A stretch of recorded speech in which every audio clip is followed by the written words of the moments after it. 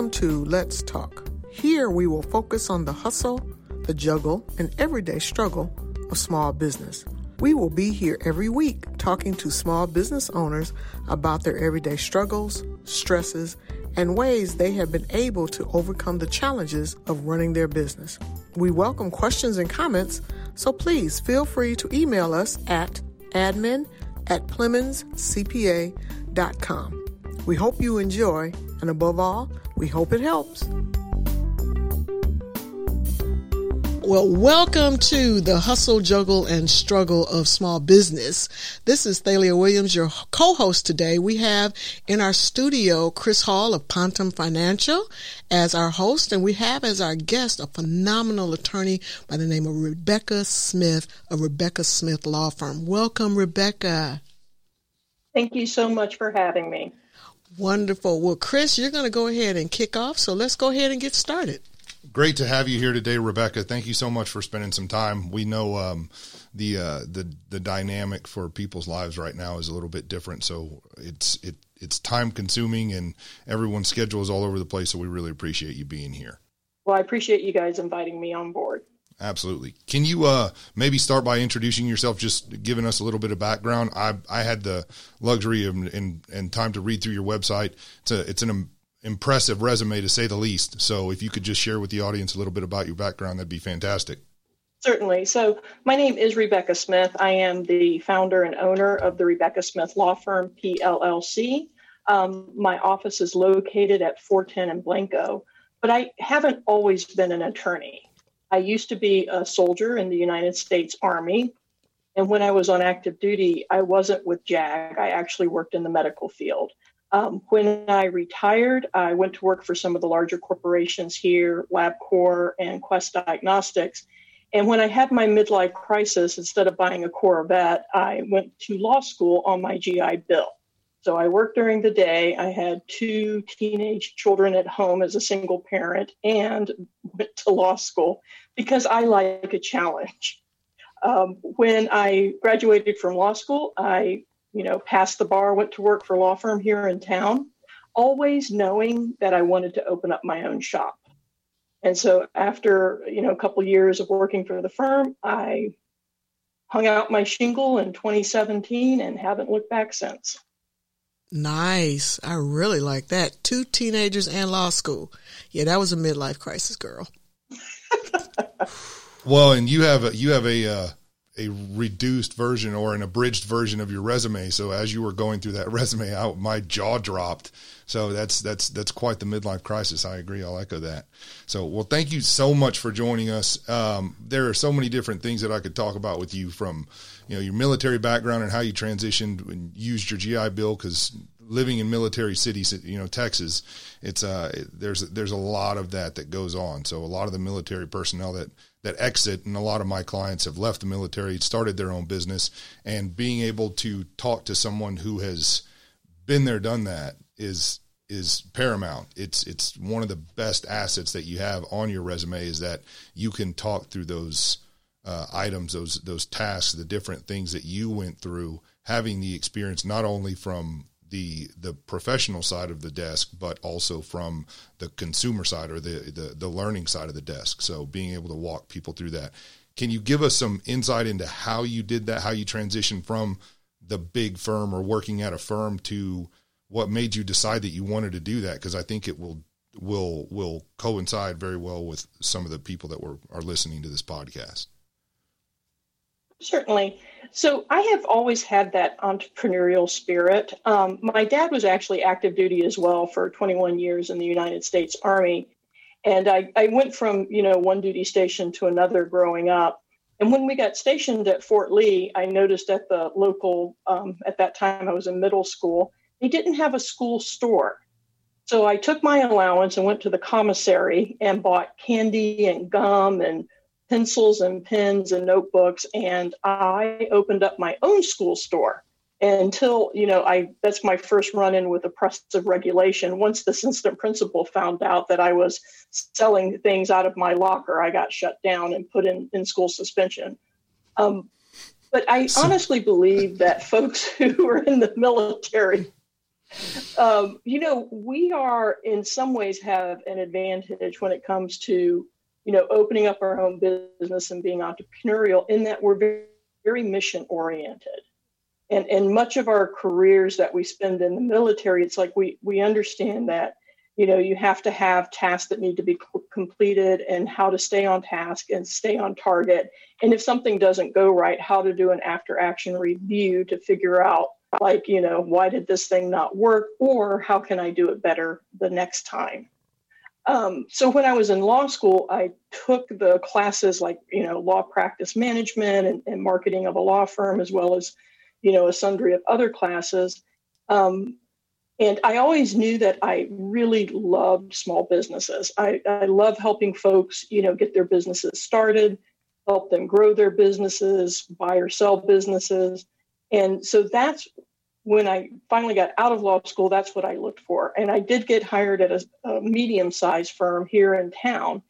And, that provided just invaluable experience to me to actually learn how to do the things, to hone my craft, if you will. So when I made the leap, from going from, the comfort of a steady paycheck at a law firm to running my own business, I kind of knew exactly what I was getting into, but nothing prepares you for how many different hats you have to wear. But it's all a very learnable skill. And there's San Antonio has a tremendous entrepreneurship environment here. We have a number of organizations that, are nonprofits that assist, entrepreneurs in figuring out how to effectively run a business and make money at it. Yes, they do. That is very true in the support that the city of San Antonio offers. It's no reason other than you not willing to put in the effort that you can't be successful with the support here. And that is phenomenal in the sense that you recognize that support is here and you utilized it. And that's the best part about this. Well, and one of the aspects. So here's the tricky bit, though. It's okay. I was about to say, here's the tricky bit, though.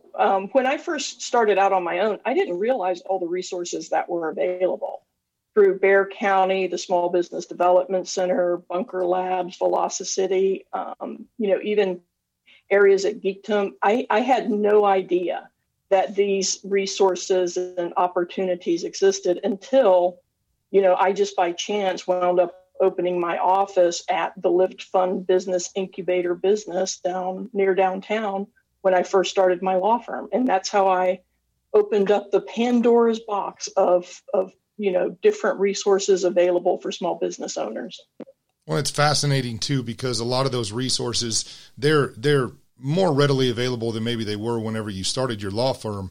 But there's always some kind of catalyst with small business owners that I notice. There's a something that I wouldn't say pushes them into it, but definitely a catalyst that makes them make the decision and really kind of creates the clear decision to transition into opening their own shop. And by that time, the lead time that you might want, if you were considering being an entrepreneur, that might be ideal to be able to plan out, have a business plan, go through a pro forma, all those different things that a business owner learns in college, or just by things they need to do.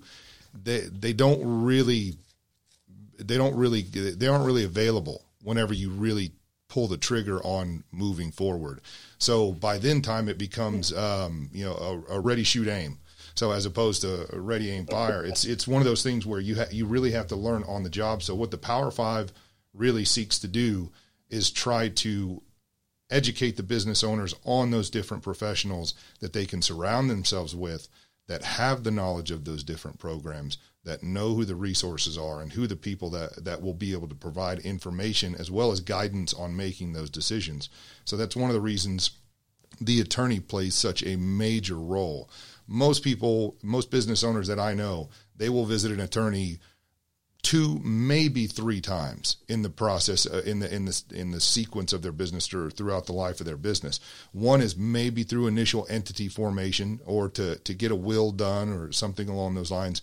2 is if they receive a summons of some sort So, because a lot of business owners are going to face that. And then 3 is, how do I get my will updated after my business is actually valuable?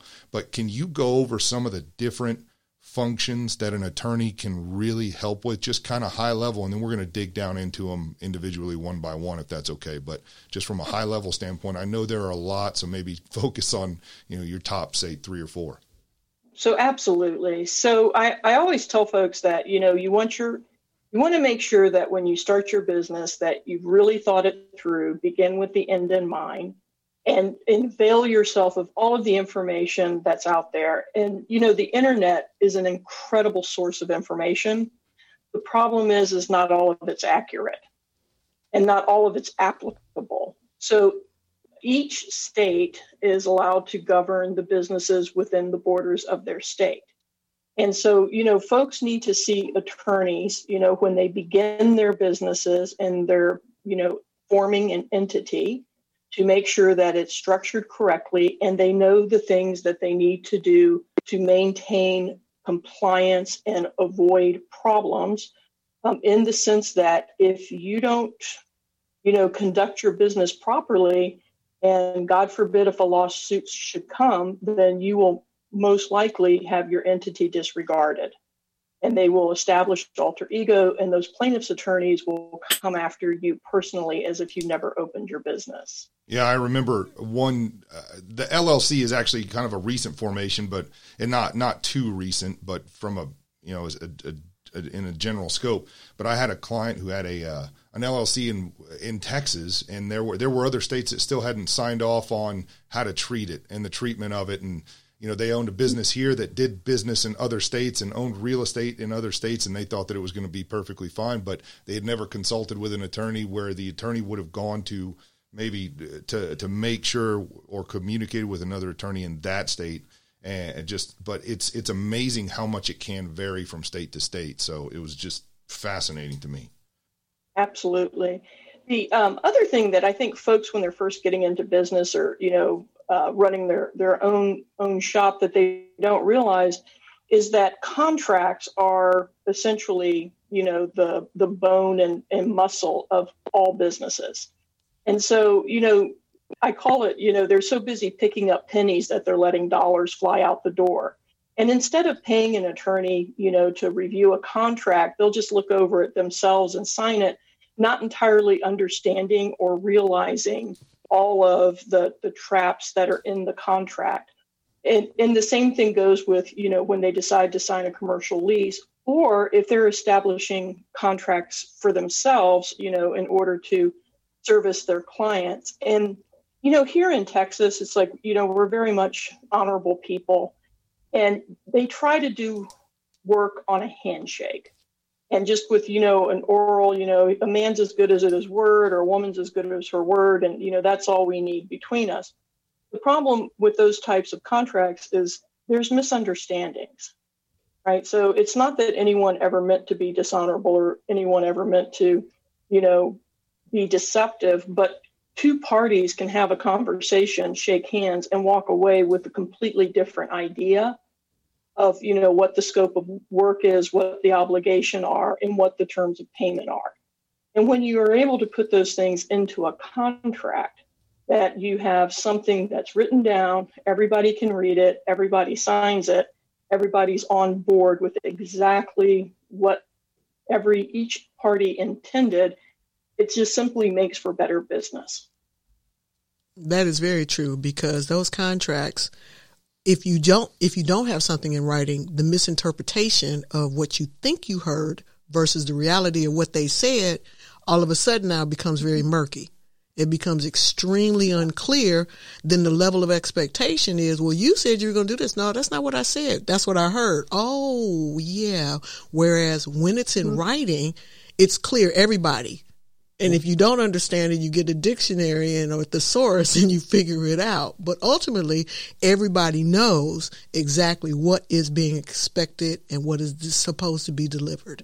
Well, and the hitch really, it's not just in the verbal cues or the verbal conversation, but now you have so many different communications that are communicating via text message, via email, that are still what, Rebecca might consider a binding agreement, or where a court might consider a binding agreement, but they are still very capable of being misinterpreted. And when a lot of people will ask, why do I need a 10-page document to say something that could be said and agreed upon with a handshake? Well, that's a prime example of why you need to do that, because what's said to you is not received the same way. And people just by nature have everything from body language to verbal language to biases that are present in their conversation, the way they use words, the connotation of those words. So that's where an attorney really comes in handy, because what is said by one is not understood the same way by the other. Same way that I pretty much refuse to have any kind of conversation with my wife via text. So, because it's, if I tell her, or if I ask her, hey, what's for dinner? What time are we? I always use this as an example, and she can't stand it. So, but whenever I say, what time is the party, for the kids' party on Saturday? Well, it's at 3:00. Well, to me, 3:00 means, okay, I need to be leaving the house by 2:30 so I can arrive at 3. To her, that means we are leaving the house at 3 p.m. to get there. So it's just, and that's a prime example of one of those different, and that's the thing. That's the worst part about it, is that neither one is wrong or right. And the way that the law was written, Rebecca, you could probably confirm this, is that it was written in a way that's flexible enough to be left open to some interpretation and allow for flexibility, but still solid enough to be able to establish guidelines, parameters, and expectations. Exactly. And then, and a good attorney can, also prevent what we call misinterpretation or ambiguity in a contract as well. So that way, it's very clear as to what the expectation of the parties are and what the obligations of them are. So, other types of contracts that are really important for small business owners are things like non-disclosure agreements and confidentiality agreements. I can't tell you how many times I've had small business owners come up to me and they're like, I met this guy and he had a, networking event, and he seemed really great. And we were both on the same page, and, we talked, and, he ghosted me like 2 weeks ago. I never, he just quit taking my calls, quit responding to me. And then I was driving by, and, he had used my idea. He stole my idea, and he wants to sue him. Right. And I'm like, did you have a mutual non-disclosure or confidentiality agreement? Well, no. And it's like, well, he didn't steal your idea. You gifted it to him. Right. And you gave him his idea. So and a lot of small business owners don't understand that, even in that pre-contemplation phase, even when you are, you got this idea and it's kind of running around your head, but it hasn't quite come into the world yet. It has not become a reality.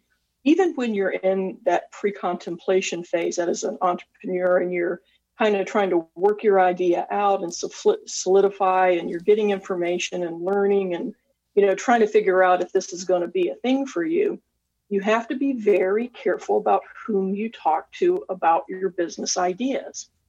And, there's nothing wrong with going into a collaboration with someone, and it can often be very beneficial.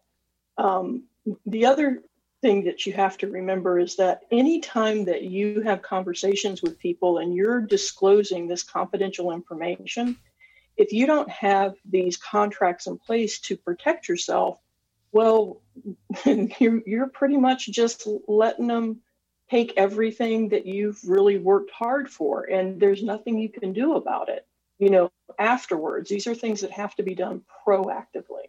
Well, and I'm gonna say something tongue in cheek, so don't throw your hands up in the air and say, oh my gosh, what am I doing here?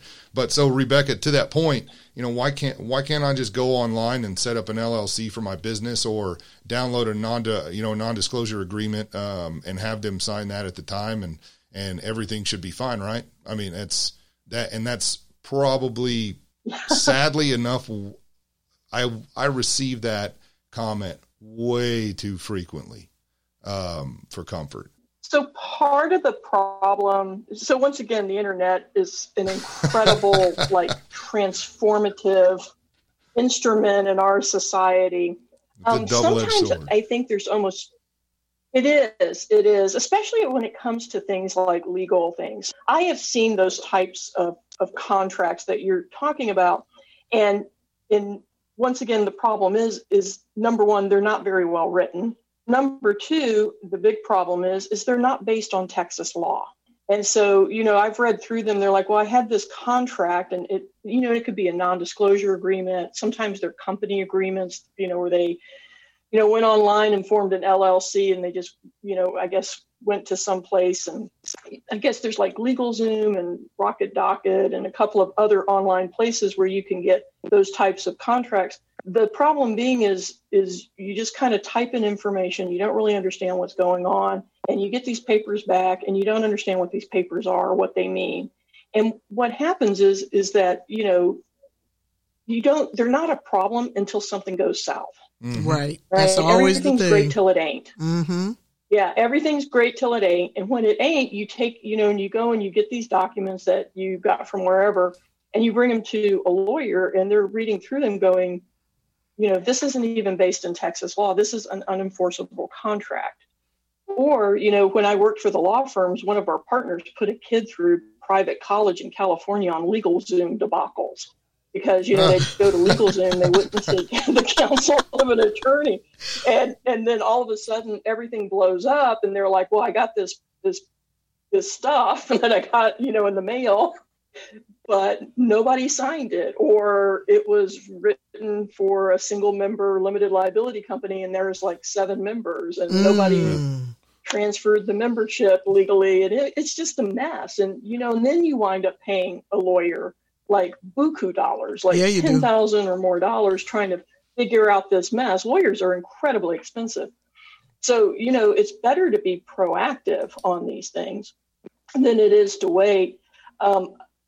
Texas, I know estate planning too. There's like Susie Orman and LegalZoom and a bunch of other ones that, because everybody's like, well, I need to have a will because, going online's better than nothing, right? Well, no. The problem is Texas. No, exactly. No.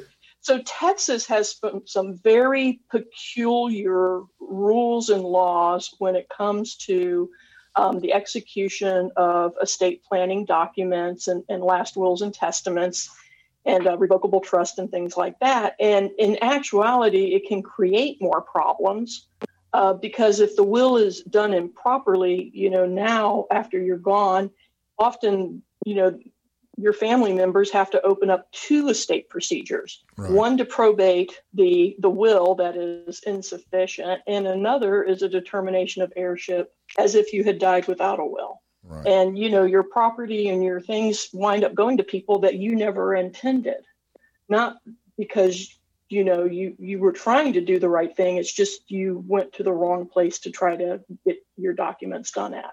Yeah. I always, to go back to the using the online one, I always tell people, well, the one contract that I always say is an excellent agreement to have from LegalZoom or to look at.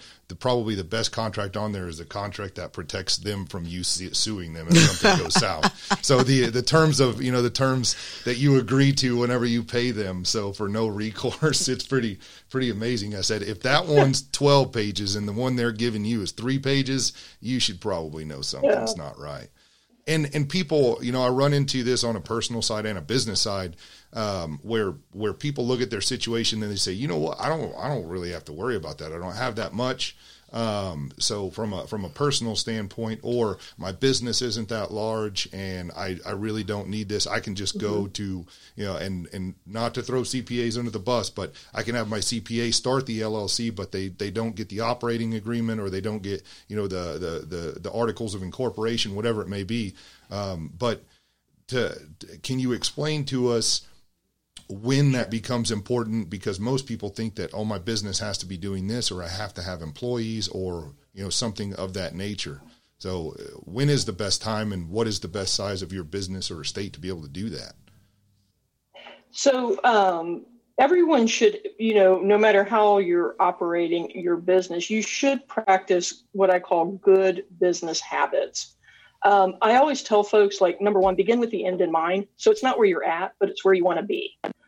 Because a lot of times people start off as a sole proprietorship simply because it's, costs nothing and, it's easy to do and there's really no paperwork involved. But the problem comes is when their business starts growing and developing and becoming bigger and bigger and bigger. When they do start that company, they do start like a limited liability company or corporation. Now there's a lot of pain in their life that they could have avoided if they had simply started off in the entity that they knew they needed to be. A quick add-in, Rebecca, do you find that through that process, whenever they first start out and then they start getting busier and they have pain, do you find that they have more time whenever their business is growing rapidly and they have more pain? So do you find that they have a lot of time to just set aside and sit down with an attorney compared to if they would have done it prior? I just love adding that in there. Sorry to interrupt. Yeah, that's fine. That's fine. Because the biggest thing is you cannot convert that EIN. So when you're operating as a sole proprietor, when you open up a company like an LLC, you have to change your EIN. So if you have to have new bank accounts, you have to open up new lines of credits. If you were paying state sales tax, you're going to have to transfer that. You're going to, pay a CPA a bunch of money to help get all this. If you had equipment, if you had vehicles, everything needs to be transferred over. Because when you operate as a sole proprietor or partnership, you are your business. There's no separation between the two. So when you create that entity, whether it be a limited liability company or corporation, you are creating something separate from yourself, something that it can own property, it can enter into contracts, it can hire and fire employees, it can pay taxes, it can do everything that a human being can do except for vote. I can understand that. So in essence, you have more time at the beginning of the process than you do once you get knee deep, ankle deep, knee deep, waist deep. Okay. Because that growth is bringing its own pain points.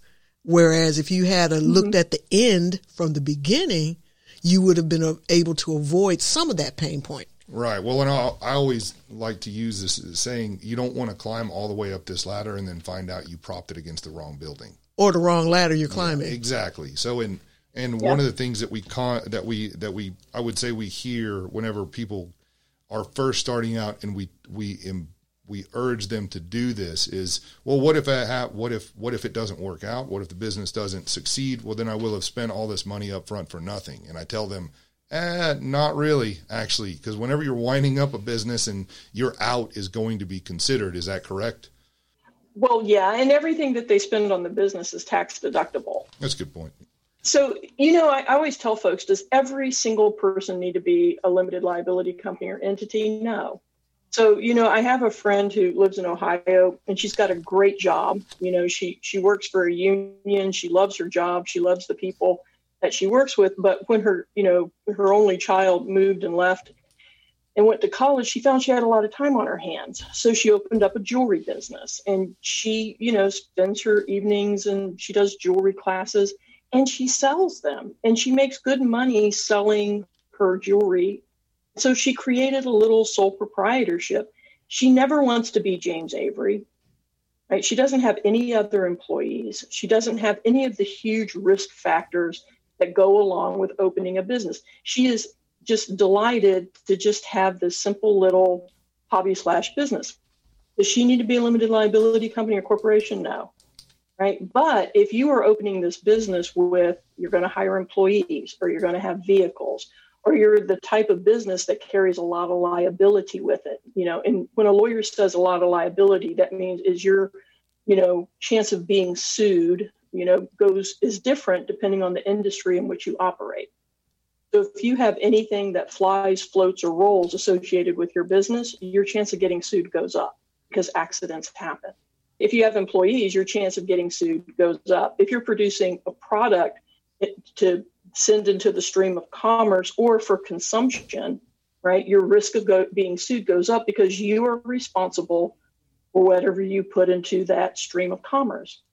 So, your first and best defense against a lawsuit is always good insurance. So that's why having a good insurance agency and making sure that you are properly insured, depending on the type of business you're in, it's like having a car. If you get into an accident on 410, you don't go hire a lawyer. You just call your insurance company. Well, the same is true of a business owner. If you're in business and something happens and it's a covered claim, you just call your insurance company and they handle it. You don't have to go hire an attorney. I love it. Thank you, Rebecca. For more information about any of our guests, or if you have questions and comments, please email us at admin@PlemonsCPA.com. And don't forget to check out our website, PlemonsCPA.com, for upcoming events and workshops in San Antonio. David B. Plemons CPA Inc. is providing this podcast as a public service, but it is neither a legal interpretation nor a statement of David B. Plemons CPA Inc. policy. Reference to any specific product or entity does not constitute an endorsement or recommendation by David B. Plemons CPA Inc. The views expressed by guests are their own, and their appearance on the Hustle, Juggle, and Struggle of Small Business podcast does not imply an endorsement of them or their concepts or any entity they represent. Views and opinions expressed by David B. Plemons CPA Inc. employees are those of the employees and do not necessarily reflect the views of David B. Plemons CPA Inc. or any of its officials. You should always consult your own investment advisors, attorneys, and accountants before making any decisions concerning your financial matters. If you have any questions about this disclaimer, please contact our office. Chris Hall is a partner with Pontum Financial and offers securities and investment products and services through Waddell & Reed Incorporated, WRI, member FINRA/SIPC. Pontum Financial is a separate entity from WRI. Waddell & Reed is not affiliated with David C. Plemons CPA. Waddell & Reed financial advisors are able to offer insurance products through arrangements Waddell & Reed has made with outside insurance companies. The information presented on this podcast is solely for informational purposes and is not to be construed as an offer to sell or the solicitation of an offer to buy any financial product or service mentioned. Any opinions expressed are those of Chris Hall and are subject to change based on market and other conditions. For more detailed information regarding any of the topics discussed on today's podcast, please call 210-625-4845 or visit pontumfinancial.com. Waddell & Reed does not offer tax or legal advice. Please consult with a professional prior to making any financial decisions. This podcast is a part of the C-Suite Radio Network. For more top business podcasts, visit c-suiteradio.com.